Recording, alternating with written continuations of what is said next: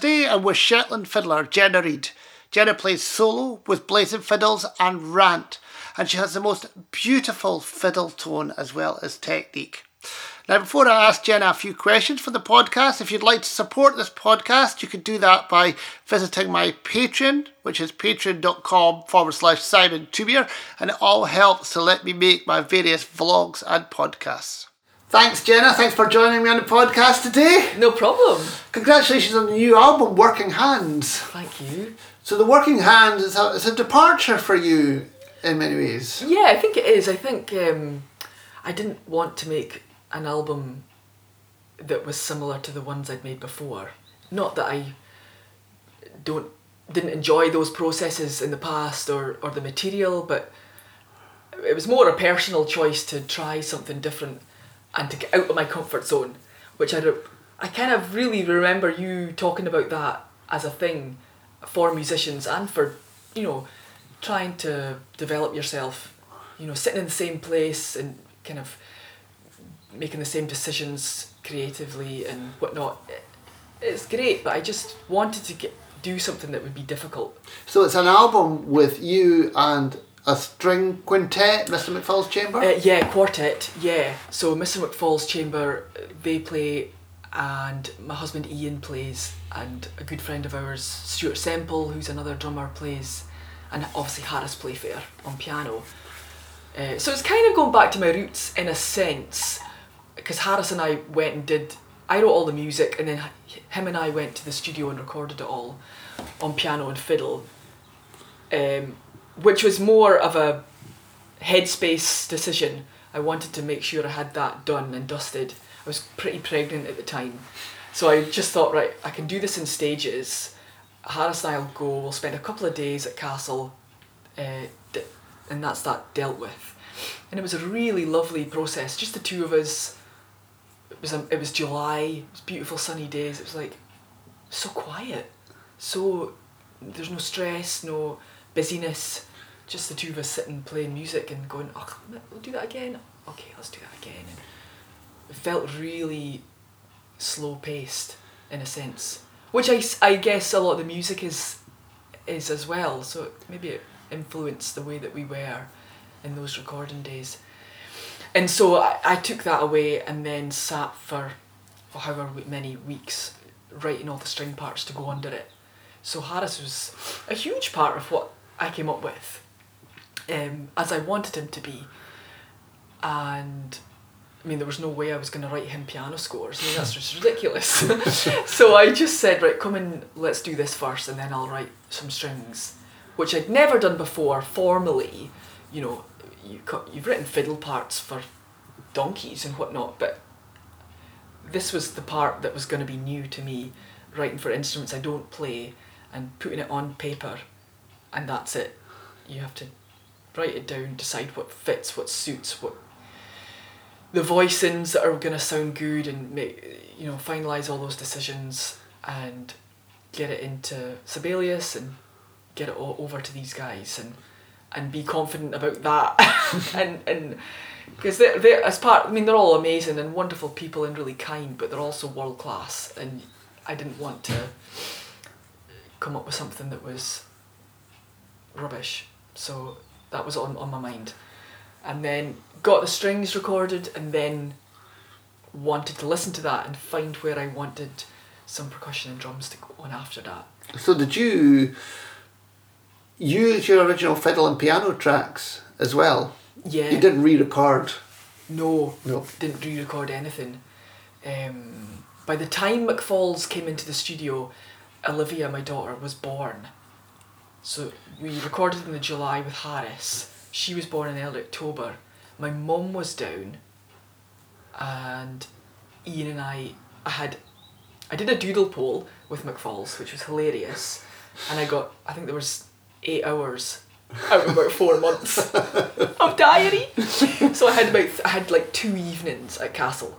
So Mum stayed here with Olivia, and Ian and I just toodled off for 2 evenings at Castle, and I sat in a bit of a stupor and just listened to them. So I knew that I needed that to be non-stressy. I didn't want to be in a live room playing with them. I just wanted to have to listen to them and not be Yeah. playing and listening and thinking and deciding. And so it was great. And Ian was with me, and he's brilliant at those things and solid. And and Stuart was there, so it was really chilled there in the live room. Play. And we came back the next night and did some more, and that was it. Oh, fantastic. So that was it, yeah. And then you've actually just been out on tour with it. Yeah. So it must have been then a whole new experience. I know, it was really strange. So Donald Shaw was so kind and gave us a slot at Celtic Connections. We launched it, so that was super. So we did that in January. And then I thought, it's really strange. Is that the first and the last time we'll do this? And I thought, okay, maybe there's a way that we can do a couple of gigs. And Craig Corse helps me with my concerts, which I haven't done solo concerts for 4 years. So I was nervous about it. You know, you play in bands and it's so comfy, isn't it? Everybody's there, it's like a big hug. There's nothing that can go wrong, generally. So I thought, okay, well, if I'm going to do this, I need to think how and when. You know, my kids, I've got to consider them. They come first in everything. So I thought, right, I'll just choose a Friday, Saturday, Sunday. That'll be fine, I'll do that. So Craig helped me fix that up. He was like, where do you want to go? I said, well, no further north than Perth. I need to be able to get home. You know, it sounds quite diva-ish, but I just thought it doesn't matter what it is, but I just need to be able to get home. And I need to be able to see the kids right, and then I'll just nip out of an evening and come back. So we did Edinburgh, Perth and Stirling. And then we flew down to London at 3 in the afternoon and flew back at 8 in the morning and did the King's Place, which was lovely. Which I was nervous about too. I've never done a solo concert in London, and it was Shetlanders and Scottish folk came out the woodwork, and family, and McFalls have loads of connections down there, and so it was really lovely. And yeah, that was us. So going back to the beginning, I know. You're from Shetland? Yeah. Was there music in the family?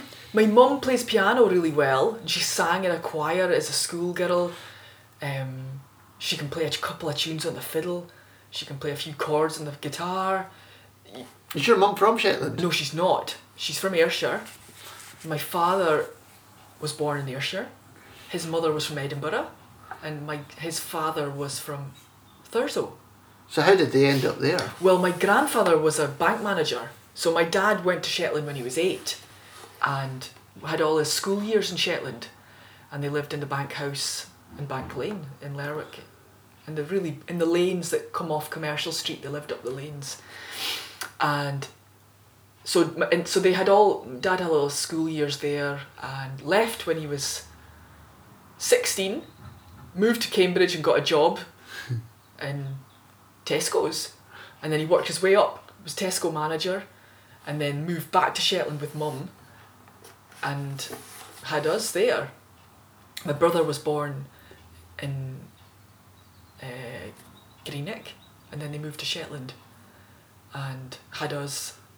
And mum was just bowled over by the music that was up there, so she just wanted us to have a go. And there you find out that fiddle lessons are free in all the schools, and all brass instruments, woodwind, piano, on it goes. And so who gave you your first fiddle lesson? Tom Anderson, yeah.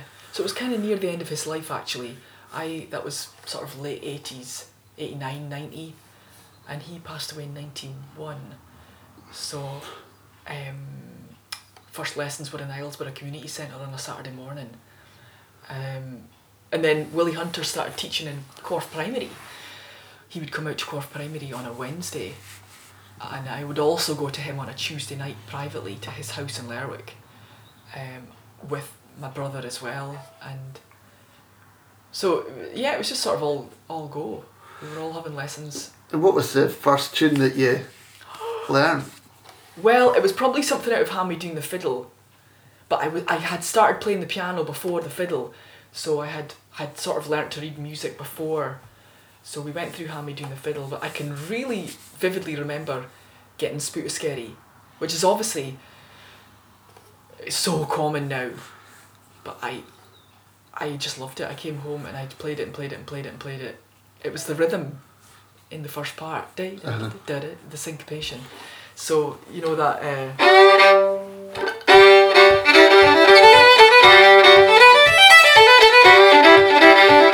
it was that first part. I'd never heard anything like it. And I guess to everybody's ears now, it sounds, not to use the term ordinary, but Yeah. you've heard it 1,000 times. But as a 9-year-old, I was like, what is this? And I just loved it and played it and played it and played it. And then I learnt loads of traditional tunes like that going to the Shetland Fiddler Society on a Wednesday night. And then my lessons with Willie Hunter were much more sort of learning tunes like Scott Skinner tunes. And See, that's interesting, because as I was driving down here, I was thinking, right, so Jenna, she's a Willie Hunter I know. player, but then, and I was going to say, so what would be the difference between Willie Hunter and Tom Anderson teaching? Yeah. But I suppose you probably never had that much time with Tom Anderson. Not really. Not enough to feel like he was my teacher. Yeah. And I don't, not in a disrespectful way at all, because I first started with him, and that's a huge thing. Mm-hmm. But So when did you feel you first, when you actually caught the bug?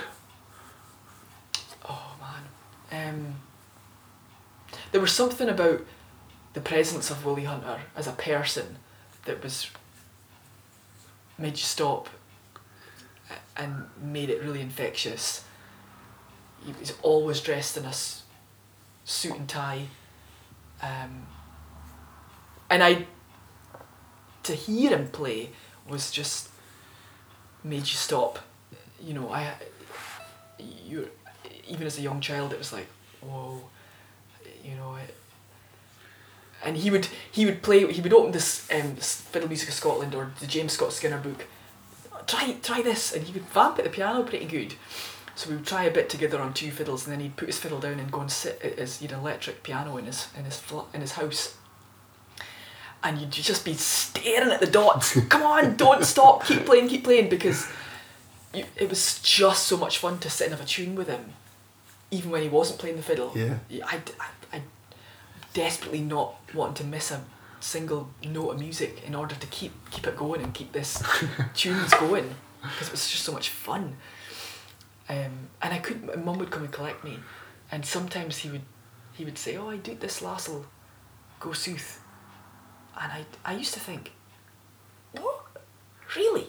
Down south? Like, that concept of playing outside of Shetland, or being able to, or having the ability to, or... I found it. I'd never forgotten that. And not in a big-headed sense, but just... It was such an encouragement. That was what it was. Mm-hmm. It was a huge encouragement, and I couldn't believe someone like him thought, oh gosh, maybe I could do that too. And because he was out playing with the Cullyville band, he'd play with Violet, and you'd hear him play at the Box and Fiddle Club, or he just had so much charisma. What was his background?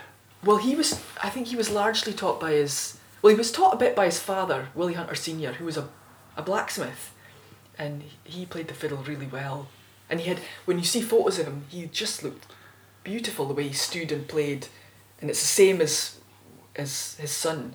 They both held their fiddle up beautifully, and but he also had lessons from a guy called Geoffrey de Mercado, who was an Italian violinist who was in Shetland for a time.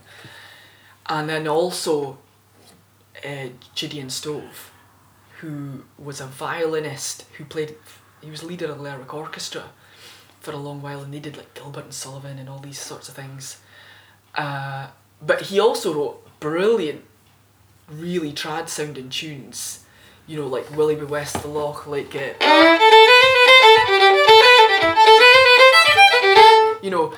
really driving reels, but then really kind of like quite northeast sounding. So he had the 2 things going on of like the technique stuff and tunes that are way up the neck of the fiddle, and also this he could write things that sounded like they were hundreds of years old and really driving. Is this Willie Hunter or Gideon Stove? Gideon Stove, yeah, he wrote that real Willie Be Wast the Loch. Did he write that march? Mm-hmm. Could play a bit more of that. It's a brilliant The tune. Geysers March, yeah.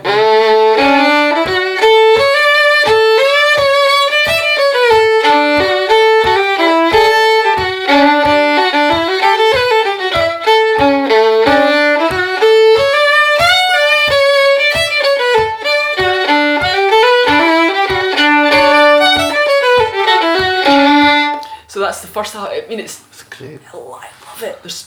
And it's when you get. That's what I love to listen to when Willie Hunter played that and Violet Tulloch is on the piano. It's the downbeat, the really strong lift that they get into it, and I think it's like waiting and not pushing on the tempo, getting that.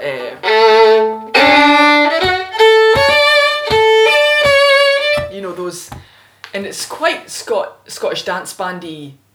But I just love it.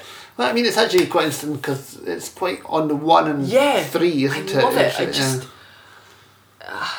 and it's funny because as a youngster, and I guess most youngsters are saying, you just want to play everything as fast as you possibly can.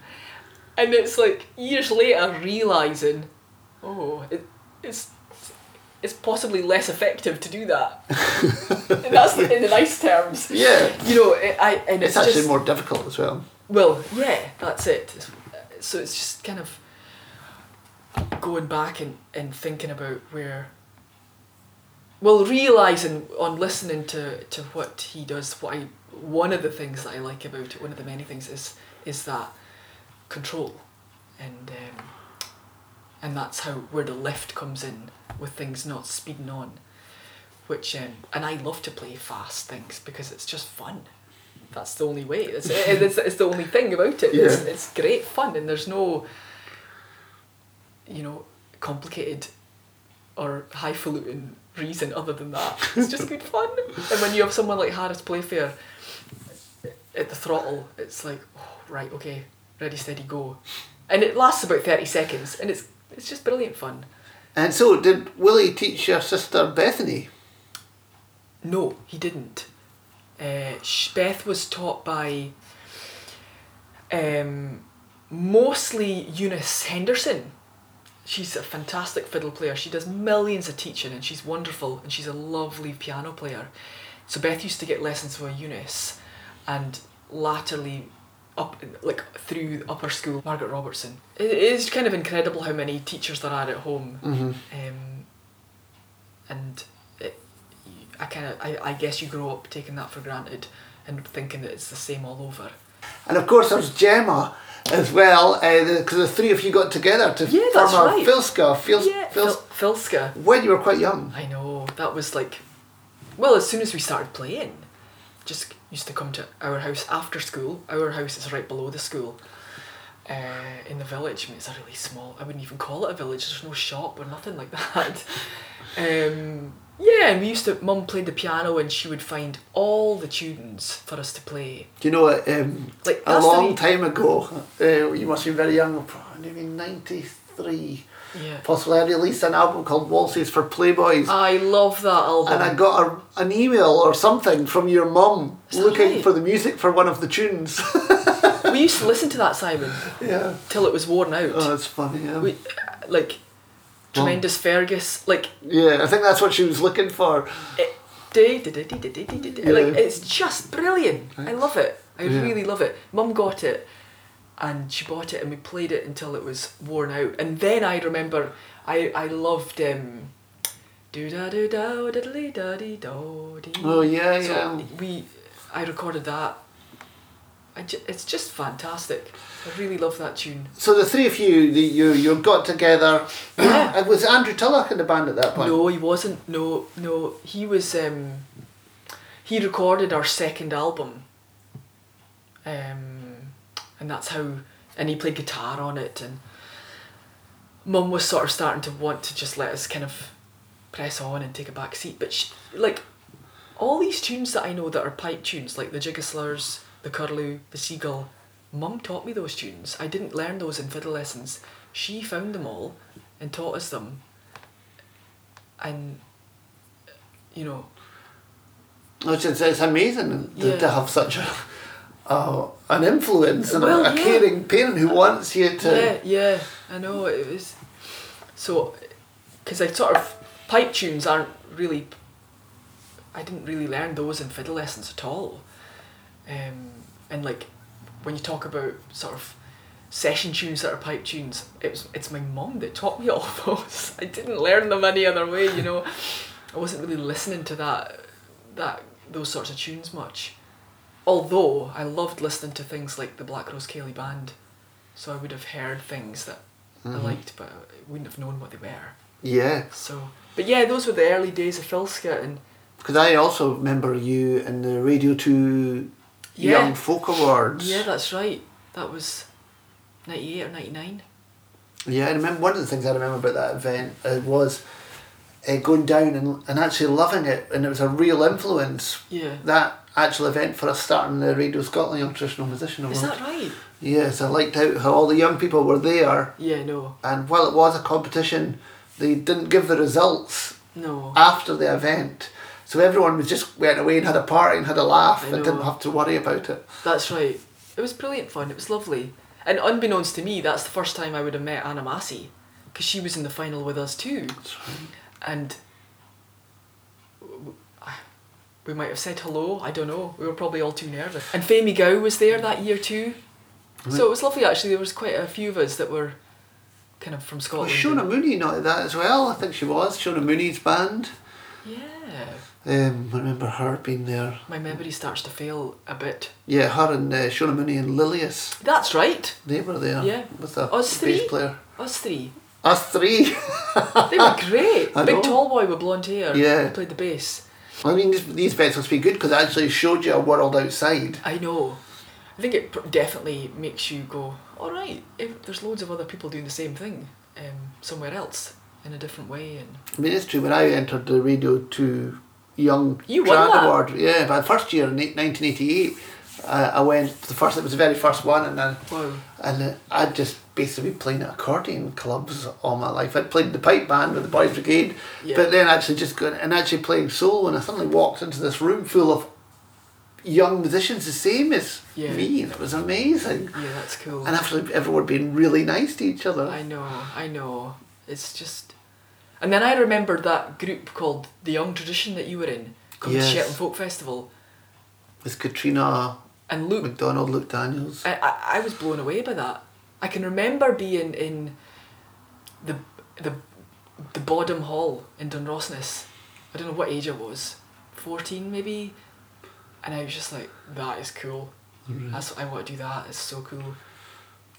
Yeah. So what point? So you're playing. So you went to the RSAMD. What's that stand for again? Royal Scottish Academy of Music and Drama. Yeah. Which is obviously the predecessor of the Royal Conservatoire of Scotland. That's right. But were you in the first intake? No, I wasn't. I was in the fourth. The fourth, right? Or no, the third year actually. Third year. So that would have been. That was 1998. 98. Yeah, 98. Was that a big decision to leave Shetland to go to there? Yeah. I was excited about it, and then as it got closer, less and less convinced about, oh no, I'm not going anywhere. And then I spent the most of my first year nearly quitting and going, nah, I'm going home. Sorry, folks. And I had the most wonderful piano teacher who was the head of music, actually, Walter Blair. What a gentleman. And I used to go to his massive office with this huge grand piano in it for my piano lessons. And it was actually classical pieces I did with him. And one day I just got upset. I just said, I can't, I need to go home. I can't stay. And he was so kind, and he said, right, okay, that's no problem. Stop the lesson just there. Just go down to the library and just try and have a wee think about why you might stay and why you might go. And then I thought, okay, right, I'll go and do that. So I did that. And then I thought, no, okay, no, maybe I should stay actually. And my mum was, poor my mum and dad, I used to pump pound coins into phone boxes and whine on the phone and say, I can't stay here, I've got to come home. And then one day they just said, okay, fair enough, just come up the road again. And it was like a light bulb. I suddenly thought, well, what will I do? Well, no, right, okay, I'm just going to finish this course. I've done a whole first year, I'll do 2 more. And then as it was, we were offered an honours year, so I did that too. And now I'm still down here. You met some good friends. Yeah. Formed your first band? Yeah. Well, second band? Well, yeah, it felt like the Dauchus. They were all in third year mostly. A couple of the girls were at Strathclyde. and we had a complete ball. It was amazing, and did loads of touring and loads of gigs. And who was in that band again? When I joined, it was Kathleen Boyle, Ailey McLeod, Julie Fowlis, Martin O'Neill joined a little bit later. So it was the 5 girls, Caroline Mackay. We did an album, and we did another album which Martin played on, so we just got him to join. Sort of made him join. And we just had a ball. We did an absolute ball. It was like that window of us all being sort of the same age, doing the same thing in life. And it was just brilliant. I mean, it was quite a far ahead band. You know, we talk about all women bands now, but actually there wasn't many. There's obviously, you had the Poozies would have been around then, Sprangine all before that, and a few things, but actually not really. Not loads, no. Not loads. No. So yeah, that was, what would that have been? Well, they were already going, they were already playing gigs. I joined in 2001, and we were as it was, we were just getting ready to record the first album, so we did that up at Watercolour, and then we did our second album at Castle Sound, and we started a third and never finished it, but the main memory of that band is just touring and doing really fun tours, and it was good. And I suppose that band really was the birth of Julie Fowlis. Totally. Yeah, amazing. I remember Julie doing her first album when the band was still on the go, and she was starting to record it, and amazing times. Yeah, really, really brilliant. And I did things that was out my comfort zone, like playing a bit of piano or singing a bit in Gaelic, or just backing vocals. But and you kind of took off from there. What, you made 3 solo albums? Yeah. Well, you phoned me and you were like, "Come on and make us," and I couldn't believe that either. I was like, "Gee whiz! Wow. Okay, right. Okay, I'll do it." What's the first one called again? With Silver and Doll. Yeah. Yeah. So we did that, and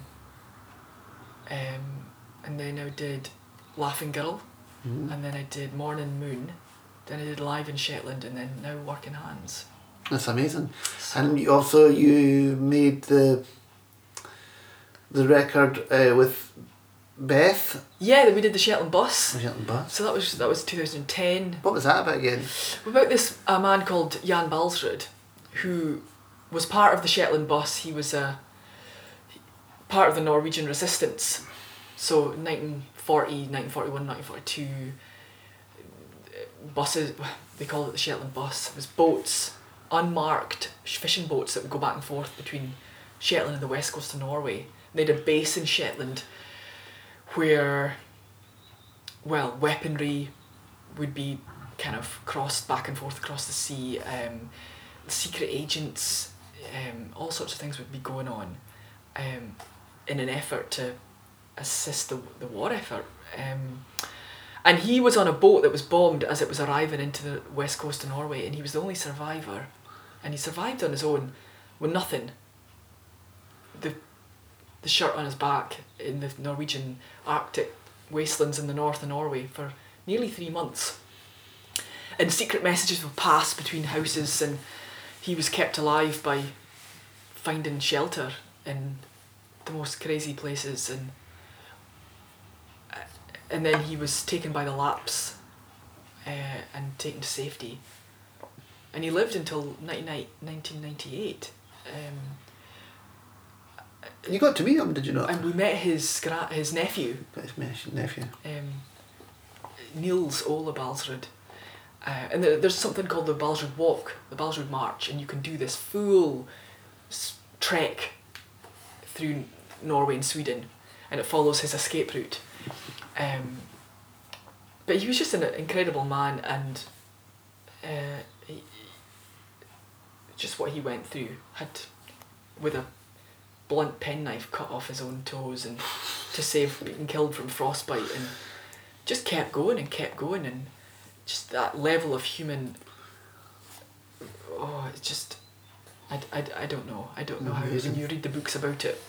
So we wrote a piece of music for him and about him, and then we got to play it in Norway, and met his nephew, and we actually found one of the people that hid him was a guy called Marius Grunwald, and we went to his family's home up in the north of Norway, in the shed where he was hidden is still there, and the Gestapo officers visited them, and with torches went into the barn that he was hiding in, shone torches all around it, and he was hid in behind hay bales.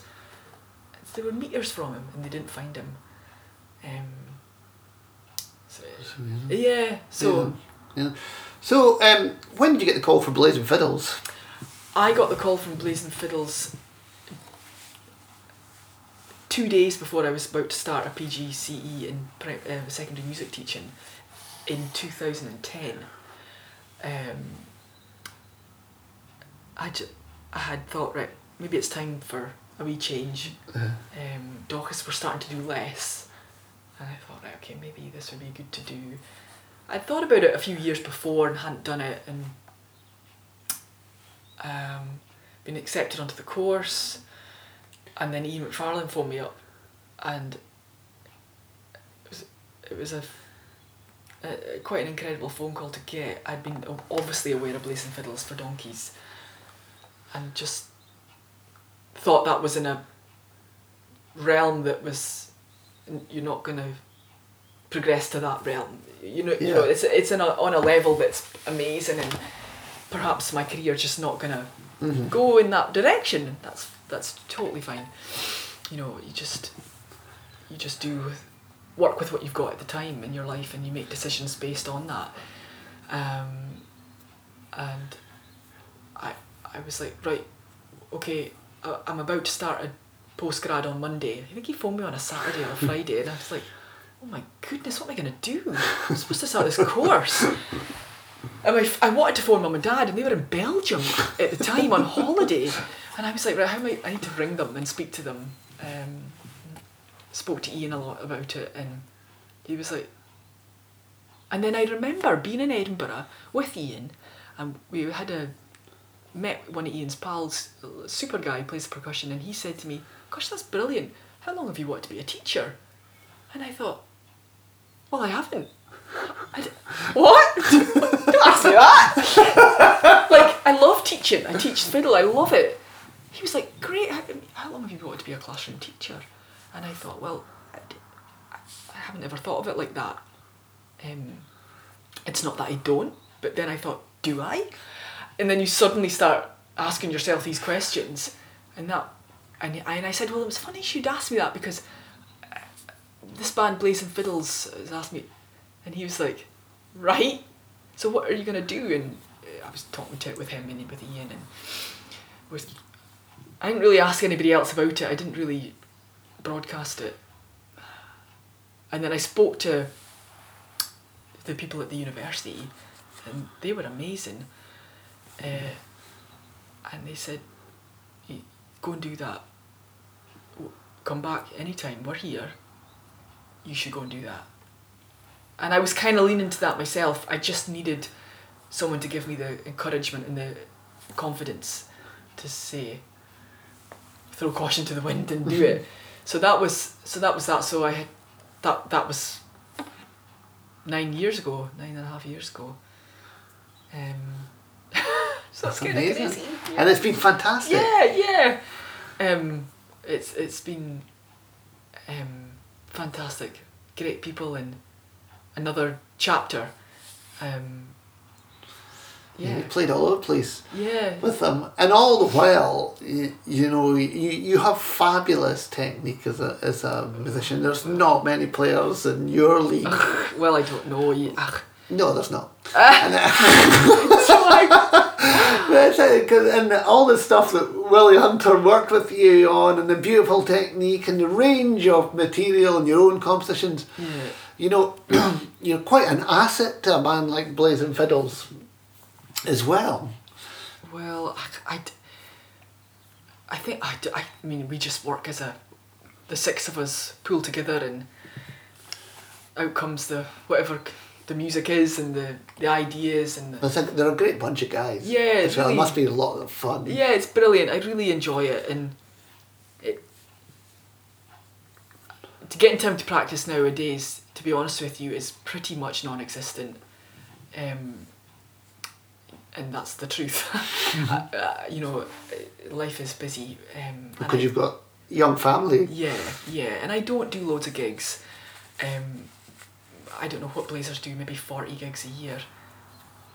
We do 2 or 3 rant gigs a year as well, 2 or 3 weekends. Forgot to mention rant, of course. Yeah, so I mean, other than that, I don't do any lessons anymore. I don't really take on any touring solo. I pared everything right back, and really happy with that, with those choices. We should mention rant quickly though. Is 2 albums, 1 album? We've done 2 albums. Yeah, we've done 2 albums. And that's a sort of chamber. Yeah, I guess it's the kind of closest thing. It's a good way to sort of, as a starting point of how to describe it. We get a load of tunes that we like, and we sit down and, oh, you have a go at playing the tune this time. Okay, well, I'll take the bass, right? Well, I'll try something on the top, and we just sit and work and play and it just takes a lot of playing and oh, let's try that again. Okay, well, if you do that, I'll maybe do this, and yeah. It's another band. When I see you play with them, you look like you're having a nice time. Yeah, it's great, and it's just, it feels that it's 4 voices, you know, and I have to work a bit harder to try and make an accompaniment work, and it gets the grey matter working a bit more than usual sometimes. But it's really fun, and I get to work with my sister, because we used to play the fiddle together all the time as kids, and we've stopped doing that. So I missed that, and I wanted a way of doing that. And me and Beth were at a festival in Dunkeld playing, and Lauren was there, and Sarah Jane Summers, the original fiddler, was there, and I was like, gosh, I wonder if the girls fancy having a tune. So that's how we just got in contact with. And the 4 of us met up, and it was really lovely, and sort of melding the Highland fiddle and sort of Shetland stuff together, and it's really fun. Yeah, that's amazing. So you've done really well. You're still mid-career. Oh gosh. I don't know. You're doing amazing. You know, well, it's not easy. You know, balancing performing, young children, and relationships. It's not easy, but you're definitely succeeding. Yeah, that is credit to. I can't take credit for that whole leap. Ian is. We sit down together and we figure out how a year is going to be, and what our family. How our family works into our work. I couldn't do this job without him, and that isn't a way of saying, you know, if someone was going to go all feminist on that and be like, oh, of course you can do it, and yeah, I can, but in any partnership, it's both of our children and both of our jobs. You have to work it out. Yes, well, I mean, Ian, of course, as you say, is a musician, and then for 2 musicians, to have a life together and children, it has to be talked about as a partnership. It won't work other way. No, and it's not fair. I want him to play. He's amazing. I want him to do what he's born to do and brilliant at, and I want to be with the children loads. He wants to be with the children loads, but we want to be the 4 of us. And you need to pay bills, so it's like, well, let's figure out a way to do this. So that's amazing. Yeah. As the children get older, things change as well. Opportunities come, different things go on. I mean, it's quite exciting. I mean, as someone who's past your stage with young people, it's, the opportunities keep coming. Yeah. You know, it's really exciting. I know, it's lovely. I feel really fortunate. You know, Blazing Fiddle's calendar works a year in advance all the time. So I feel like that's sort of a sort of part-time employment thing. You know, to look at it in terms of being able to plan things. Mm-hmm. I'm not terribly. I don't work on a freelance, if you like, basis where the phone is going, can you come do this? Yeah, tomorrow. All right, I'll come do that. Mm-hmm. It's not possible, and it doesn't. Our lives don't work like that. So we try and plan in advance. Sounds good. Well, I reckon let's finish with a tune. Oh, good. And a tune that probably connects us both. The Hurricane by James Scott Skinner. Oh, wow, yeah. 1, 2, 3.